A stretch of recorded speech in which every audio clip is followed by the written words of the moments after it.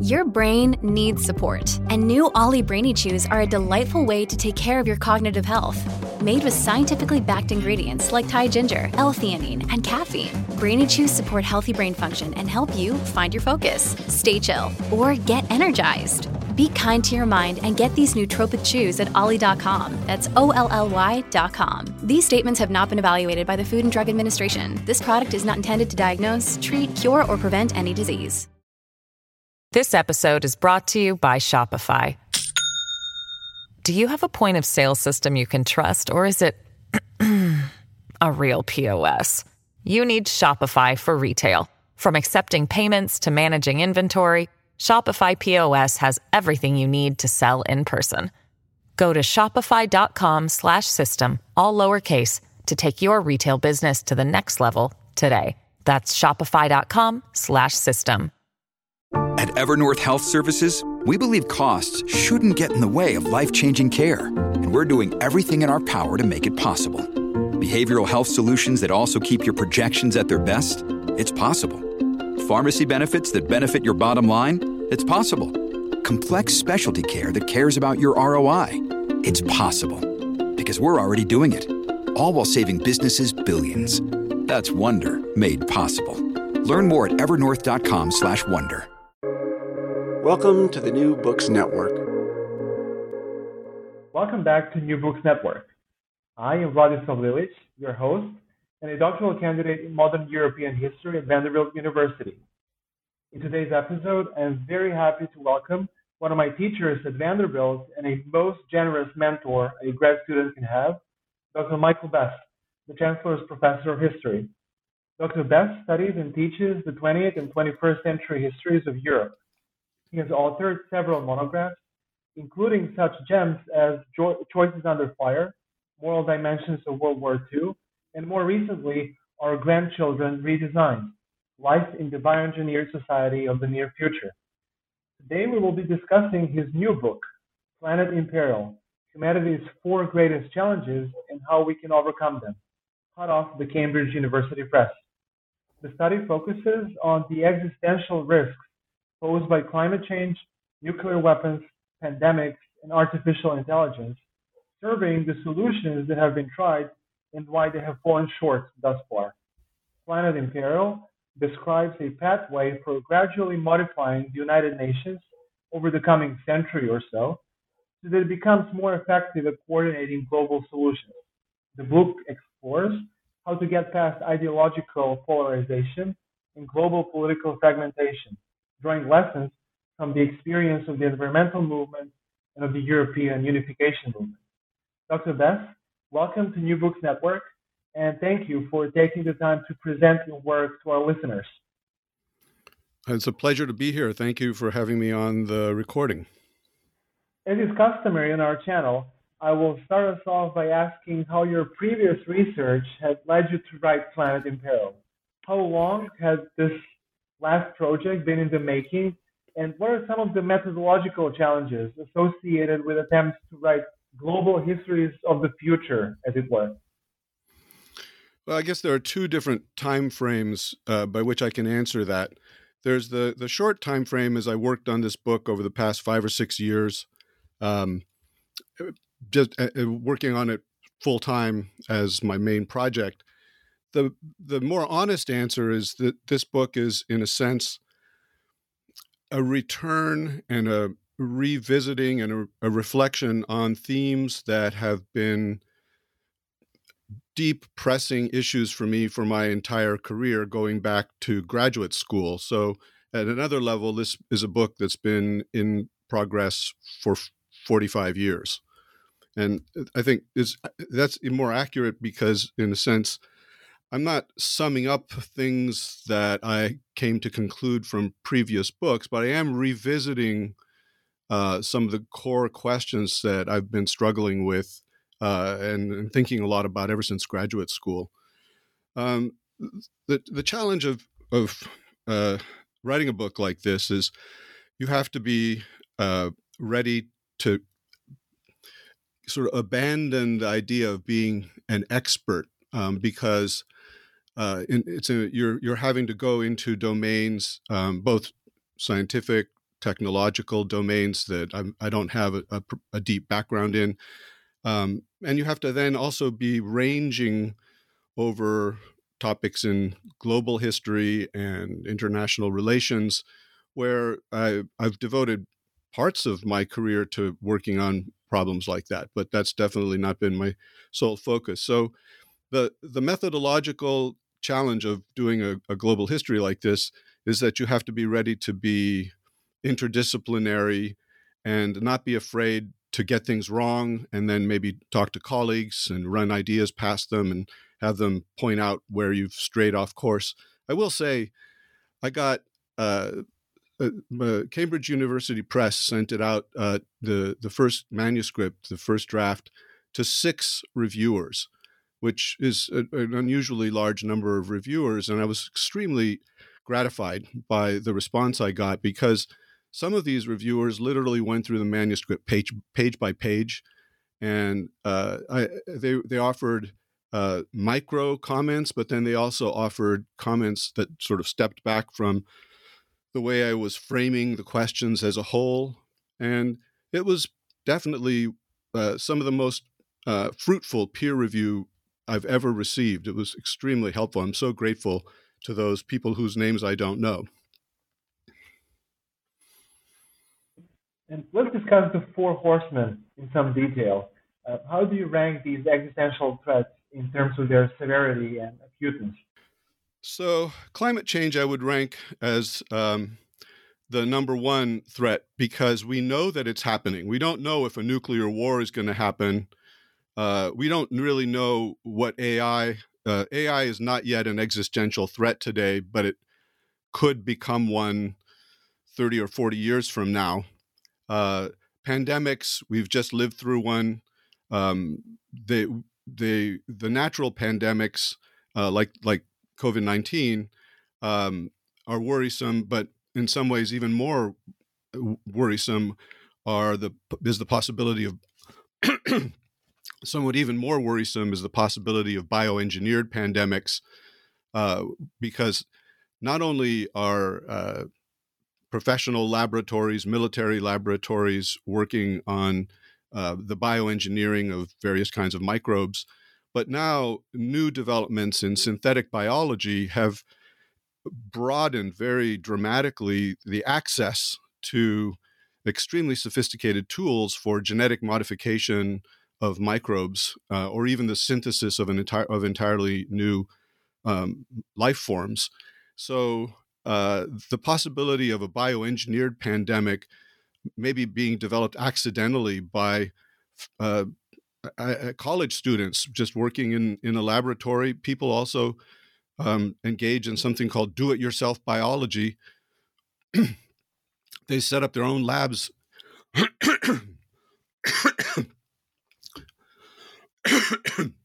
I'll restate that. People also engage in what they call do-it-yourself biology.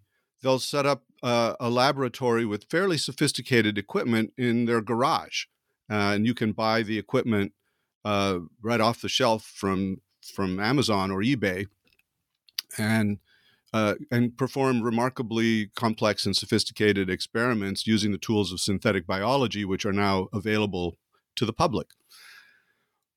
Climate change takes priority because we know that it's happening. I think more and more, as you read the scientific reports, people are being surprised by how much more rapidly it's happening than we thought even 5 years ago. And we don't know how bad it's going to get exactly, but the consensus is that it could pose an existential risk.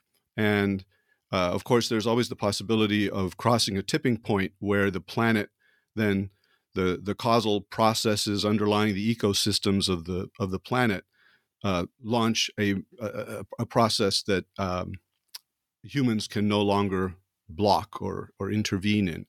We're not there yet, and we don't know where such a tipping point may lie, but we're playing with fire by not taking adequate measures now to be trying to head this process off. So if I have to rank them, I'd say climate change is the one that worries me the most, and that I think is going to challenge us most dramatically. The only good thing that I can say about this very dangerous process of climate change is it is escalating gradually, incrementally. Whereas a nuclear war, if it happens, will happen very quickly. If an AI runs out of control, a poorly designed artificial intelligent system runs out of control, bad things would happen very quickly. What's happening with climate change is that the impacts are incrementally increasing, and more people then are having to confront the evidence of that. So as long as we don't come to one of these terrible tipping points with climate change, we may have an interval of time in which we can learn from what nature is trying to tell us and maybe adapt our systems to handle it.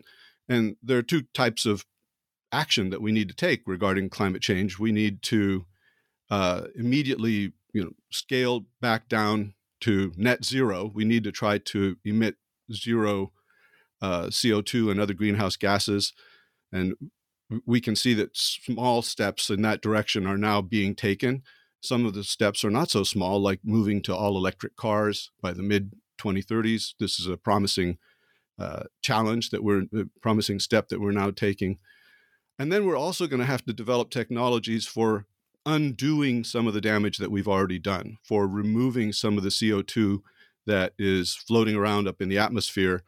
And because even if we were tomorrow morning to get to net zero emissions, we still have continued warming that's going to happen because the levels are already so high of CO2 and other greenhouse gases up in the atmosphere. So we're going to have to find technologies for removing successfully and permanently those CO2 emissions that are already out there.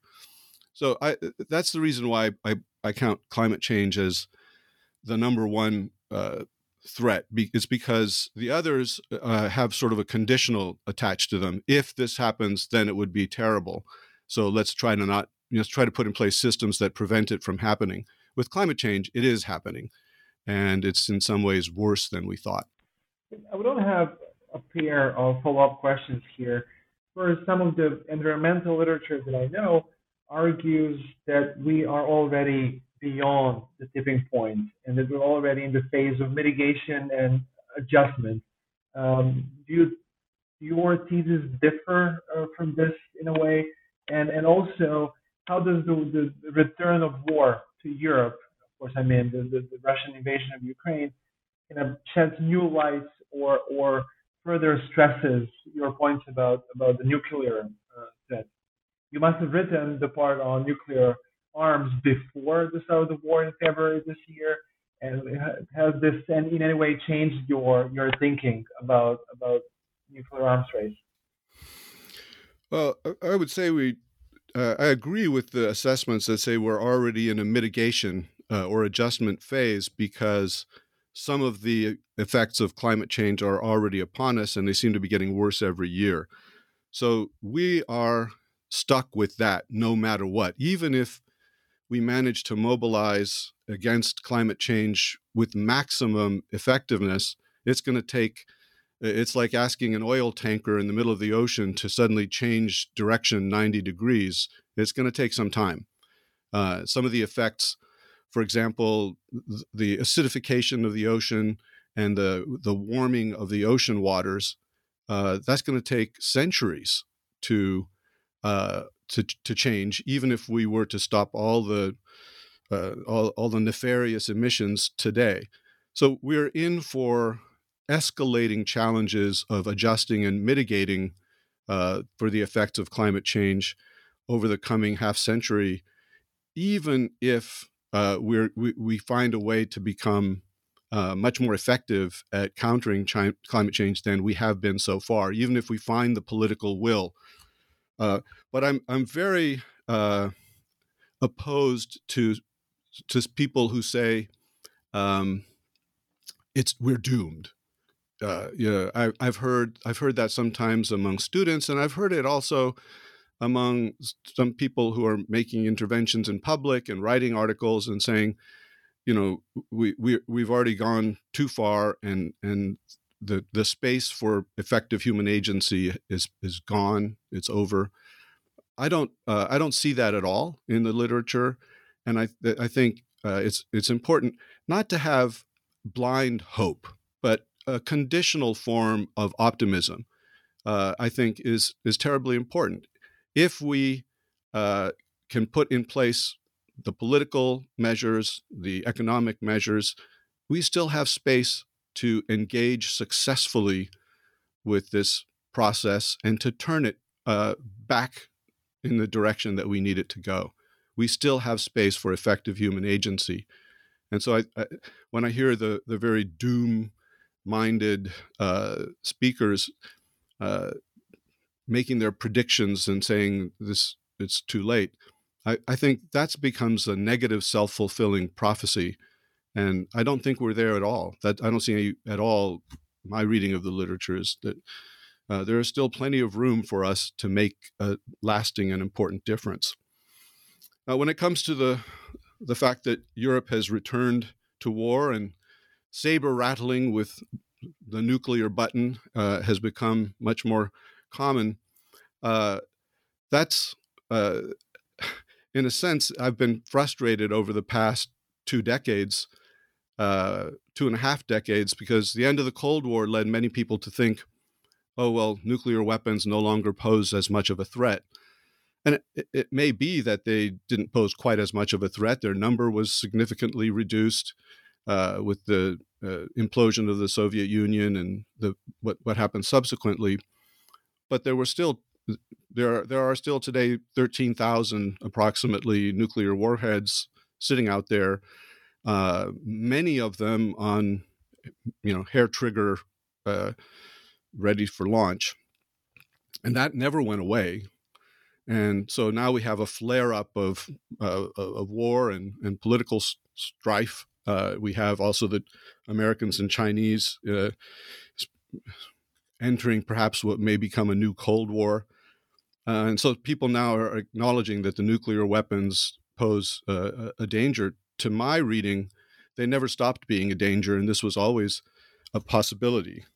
One of the things that astonished me in writing the book, I decided I wanted to try to envision from a novelist's point of view what the world was going to look like at various stages or moments over this next century and a half, over the next 150 years. If X, Y, and Z happens, what will it feel like? What will it look like to be in that world? And so I include a number, about a dozen, little fictional vignettes that last somewhere between 2 pages and 4 or 5 pages in the book, in which I try to depict what it would, if you're sort of looking around yourself at the institutions and the things that are happening historically, what's it going to look like? What's it going to feel like? And one of the most challenging ones was I trying to imagine what happens when a nuclear-armed great power, in this case I chose Russia as an example, let's say 100 years from now, starts behaving like a rogue. What can we do? What tools are available to us for handling that? And I wrote a vignette in which I envisioned a leader who was sort of Putin-like, maybe even worse, which is kind of hard to imagine, but a Putin-like leader in a Russia gone rogue. And how do we, in my vignette, I imagined that they were trying to develop a very dangerous new form of bioweapon. And how does the world come together for something like this? And to my astonishment, the vignette has sort of come true. What I tried to depict in my vignette was a world in which, through the coordination of the United Nations and a better system of a more cooperative system at the military level globally, most of the world's major nations come together and enact very stringent economic sanctions against this Russia of 100 years from now, the rogue state. So you can't go after them with nuclear weapons, but you increase the pressure so dramatically that eventually what happens in my vignette is there's regime change from within, and the Putin-like dictator of the future is overthrown from within by his own people, and a new government emerges that's more willing once again to play by the international rules.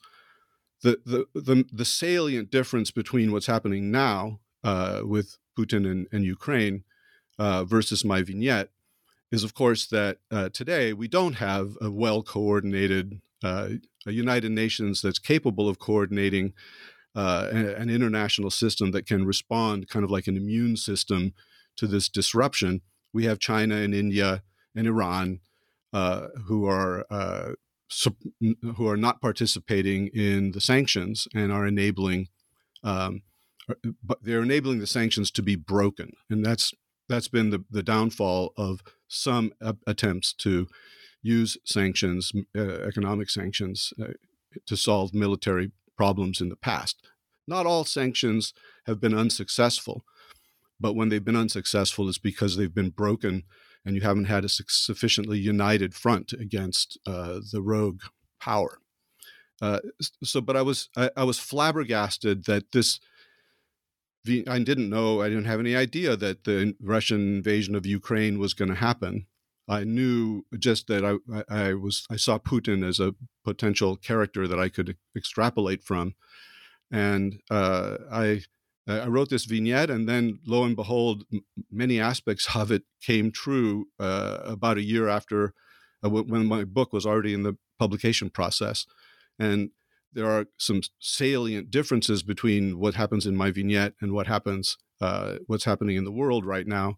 And we don't know, of course, how the Ukraine war is going to turn out.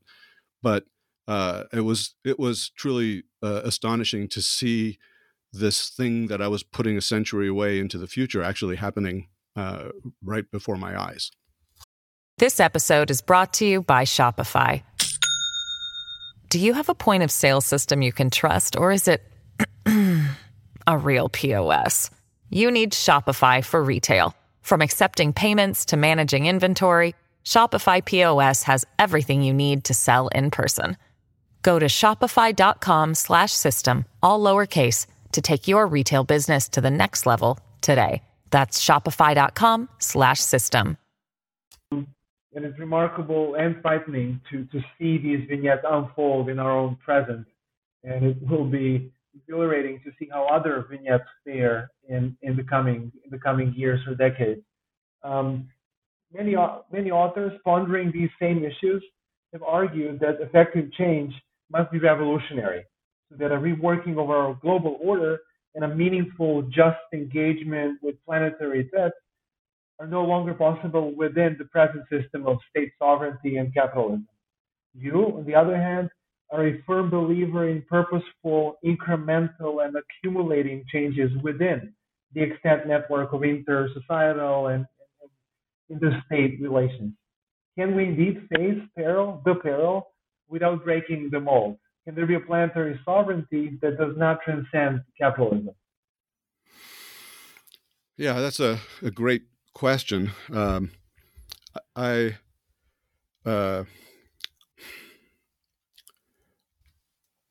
I've come to conclude over my career as a historian that overall, when you look at the great revolutionary insurrections, the great revolutionary, the great moments like France in 1789, or Russia in 1917, or China in 1949, these moments of deliberate overturning of the system and creating a whole new system anew, they have unleashed they've unleashed changes that some of which were intended, but most of which were not intended, and many of the results have been results that the proponents of the revolution definitely would not have wanted.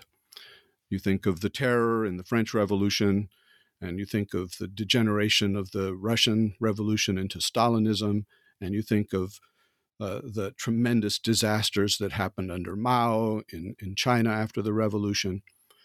I would never want to argue that those giant efforts at sudden, drastic change have not also brought with them some concomitant good results that did align with the intentions of the people who launched them. But I would say that the disasters that followed, the tyranny, the slaughter, far outweighed the benefits. Whereas when you look at big changes that have happened more slowly and incrementally, and here I think of the status of women over the past 150 years. I think of the status of the working classes from the time of Dickens to today. I think of the status and empowerment of African Americans in the United States from the time of slavery to the presidency of Barack Obama. I would never want to say that these incremental processes have reached their full fruition. Those are still processes that are underway, only partially fulfilled. But when the changes have happened slowly, they've had a chance to be voluntarily taken on by people who had become persuaded of the need for the change. And that happens only incrementally as the word spread, the values gradually are changed with the passing years and decades. It's very hard to tell someone who is being terribly oppressed, have patience, this will all be better if we go slowly. I'm keenly aware that that's a hard thing to hear when people are saying, well, yes, but I am the object of violence now. I am experiencing, my children can't eat, and the injustice is killing us right now. But my reading of the past 200 or 300 years is that the attempts at sudden drastic change forcibly imposed on the population as a whole, they've led to tremendous disasters.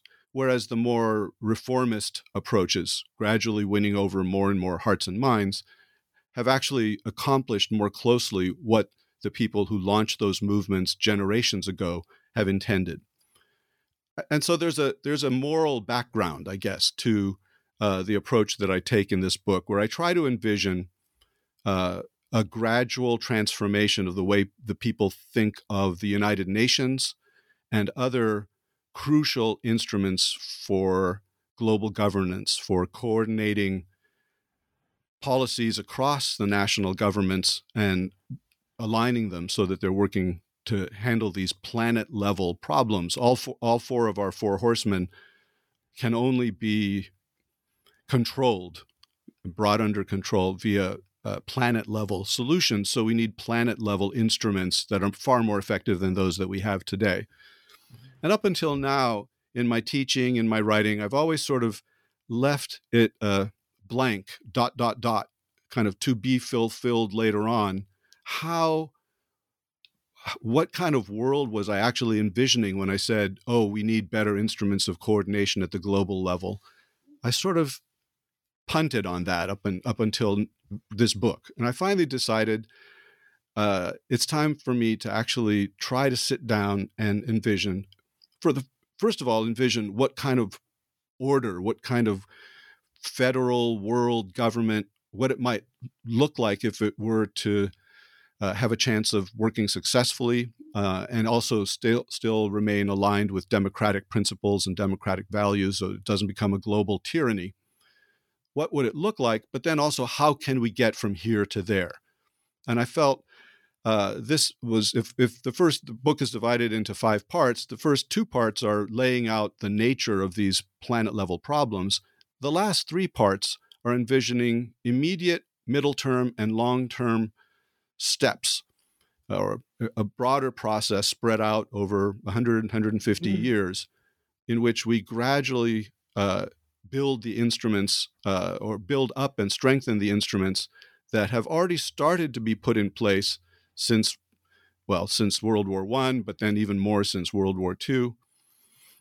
I felt that it was incumbent on me as someone talking about global level problems to try to finally sit down and work out what I envisioned would be the mechanics of a world federal government. What would be the limits on its power? What kind of coercive power should it have? What would be the internal workings? And so I started looking at various systems of federal governance around the world. But most of the world's largest nations are federal in structure. The only exception is China, which has this sort of unitary command hierarchy. But most of the other large nations around the world are federal. And I looked at all these different federal systems. Some, for example, like Switzerland, have a weak executive and place most of the power at the cantonal level. Others, like the United States, are relatively stronger. The states are relatively weaker compared to Switzerland, and there's a great deal of power at the federal level. I decided, if I'm trying to envision this at a global level, we'd have to be closer to the Swiss model than to the American one. A global federal government would probably need to have a weak presidency, serving more as a coordinating role. And it might even have to be a plural presidency, collective presidency, sort of along the lines of the Security Council. So I decided I needed to really try to describe in some detail what that kind of world government might look like.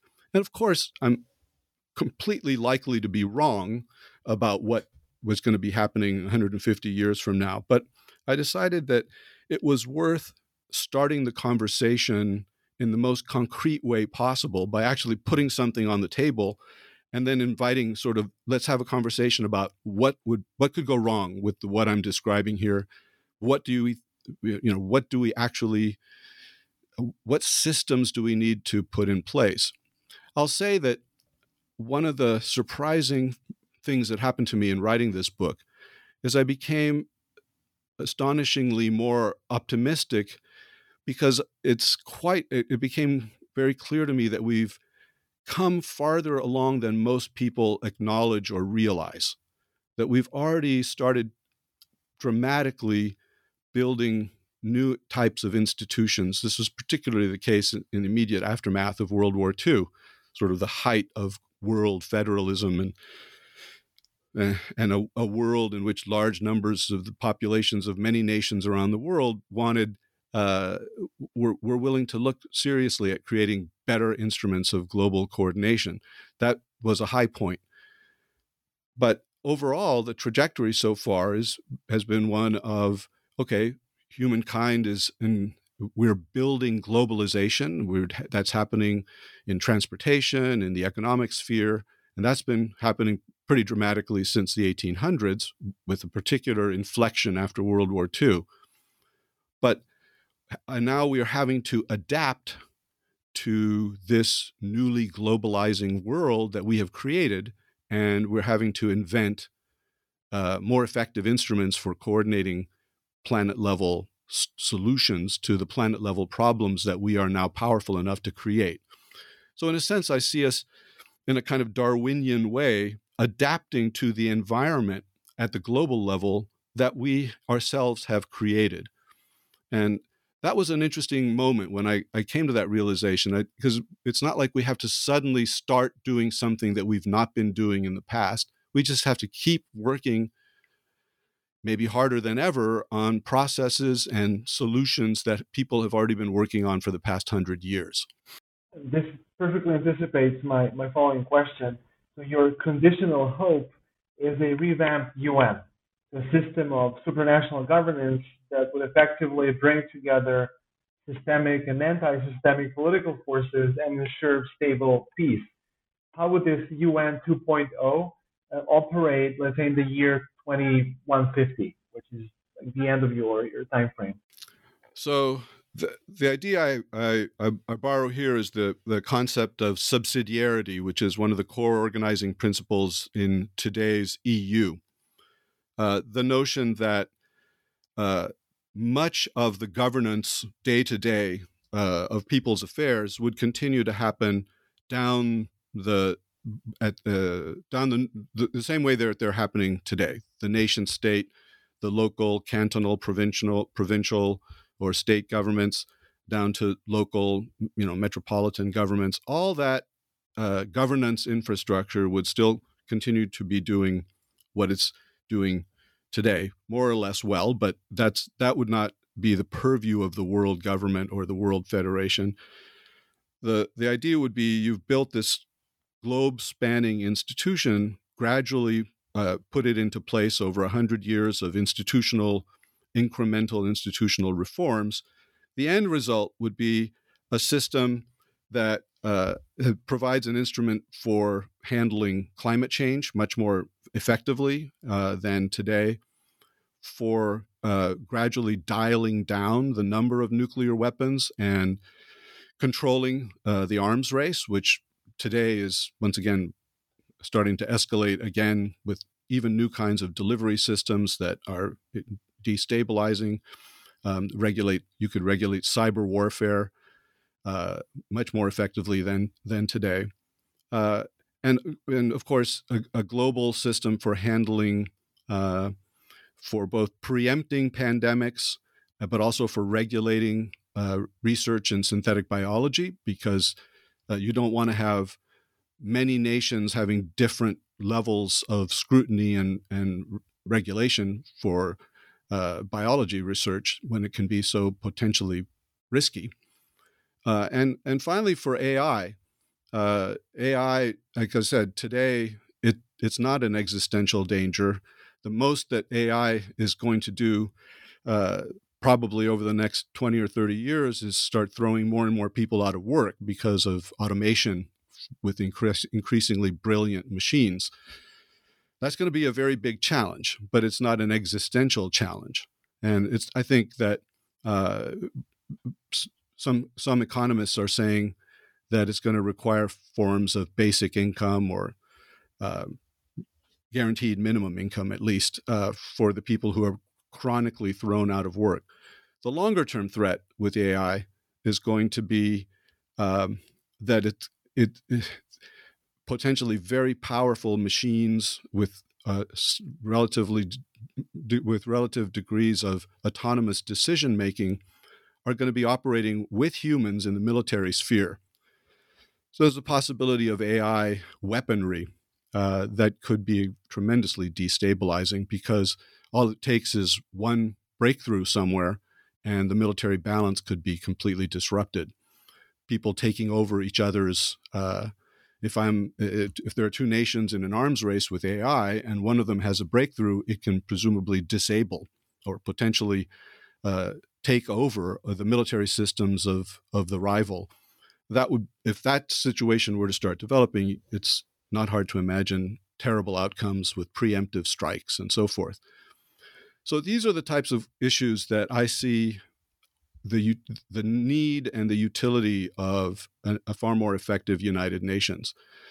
Today, the key problem today is that the Security Council is something inherited from 70 years ago, from the end of World War II. It reflects the powers that happen to be prevailing at that moment. And too many nations that are much too important in the world today are excluded from the Security Council. So that's a big problem. The other big problem, of course, is in the General Assembly, it's basically a talk shop, because a tiny Pacific Island nation like Nauru, with 10,000 citizens, has the same one vote, as China or India or the United States, which is preposterous. You can't run an effective system of global politics when you're ignoring the blatant disparities in military, economic, demographic power. So I think what I'm envisioning is a new kind of politics, a new way of conducting politics, as if it were a domestic sphere at the global level, specifically limited to handling these mega threats. And if there may be others by a century from now that I can't envision, but I'm specifically focused on these four, and using that powerful new global federal governance coordination instrument to devise the best possible policies for managing these four threats, and leaving all the other forms of the challenges of governance to the descending hierarchy of the governance institutions at the national level, state level, municipal level. This is the principle of subsidiarity that the EU is structured with, and I think that that's going to be an essential quality of the global system if it comes into being along the lines of what I've envisioned. Thinkers like Joel Wainwright, a geographer from Ohio State whose incredible work I cannot recommend strongly enough, have argued that most scenarios in which life-shattering catastrophes are to be avoided include a significant measure of quote-unquote green authoritarianism or terror, something you already touched on in answering one of the previous questions. So a hegemonic, be it capitalist or not, global framework of governance capable of declaring world emergencies against detractors, including those with impeccable democratic credentials, and punishing them. Do you consider such grimmer futures probable, possible, or unthinkable? Well, to me, they're definitely undesirable. They're something that we should be resisting. As you can call it green authoritarianism, you can call it benevolent hegemony, and of course, the justification is for putting forward these kinds of visions is, well, we're gonna commit planetary suicide.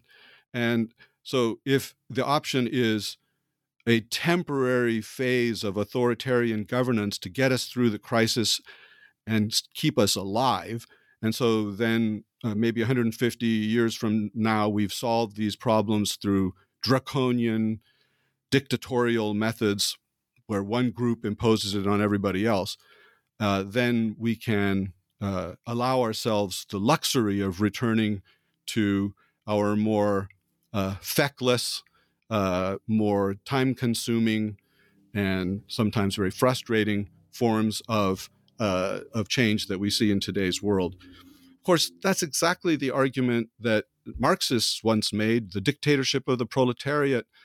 It's necessary to govern us forcefully through the transition, and then, of course, it will wither away of its own, or it will be voluntarily disbanded. And to me, that's a thoroughly discredited way of thinking about historical change. The dictatorship of the proletariat turned out to be a vehicle for tyranny. And now you may say, well, yes, but we need to go through a period of tyranny, hopefully a benevolent one, in order to keep ourselves from extinction. That's not an insignificant moral argument. My feeling would be that, first of all, who is going to create that? How does one group of people somewhere in the world, presumably a nation or some group of people, get the power to predominate over everybody else? More likely is the scenario of a balance of power emerging and then terrible wars in seeking to get precisely that kind of green authoritarian hegemony. And so once again, we're back to the problem of the nuclear weapons. And I imagine a global civil war would be as bad a catastrophe and maybe an extinction event of its own. So I find myself very unreceptive. I think these notions of a benevolent dictatorship to take us through, it could itself become another path to extinction. And we're much better off sticking with the values. And here, I think people like Gandhi and Martin Luther King, you have to be the kind of change that you want to see as your end result. I think we need to stay true to our values as we go through this very dangerous and challenging transition into a hopefully more sustainable world order. But if we say that the urgency of the crisis demands authoritarian action, I think we'll just replay some of the catastrophes of the past. finally, where has this project taken you, Dr. Bess? What awaits us in your workshop? I've gone in a very different direction in some regards. I've started teaching a new class. The title of the class is Human Flourishing. And the implicit subtitle is, what does it mean to live a good life? And so I've started teaching that class this semester. There are 4 sections to the course: personal flourishing, spiritual flourishing, national flourishing, what does it mean for a country to flourish, and then global flourishing. And I've got 90 students, and I've never had a response like this before from my students in any course I've ever taught. We end up staying after class. A dozen will stick around after class. My office hours are full.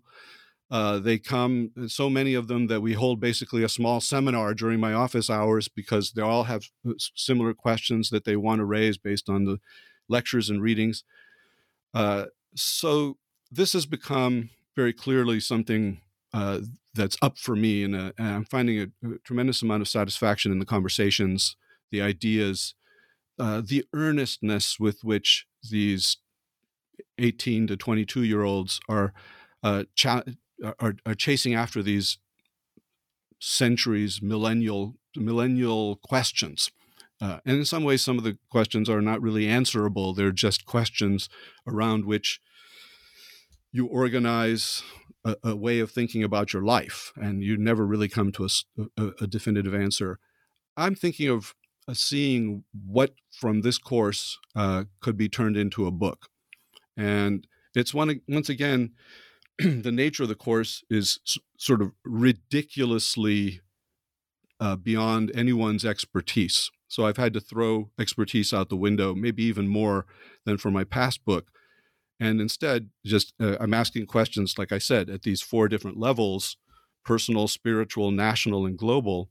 And I'm trying to envision how that might become a book in which this ferment of fascinating conversations that I'm having with my students might be captured, because I think many readers might find themselves excited to, in a sense, be invited into this conversation. I'm having the most fun with this class than I've ever had in my whole 33-year academic career. Fascinating and so encouraging for us would-be teachers. Thank you so much, Dr. Bess. It was a pleasure talking to you today, and thank you for joining New Books Network. Well, thank you so much for having me on the show.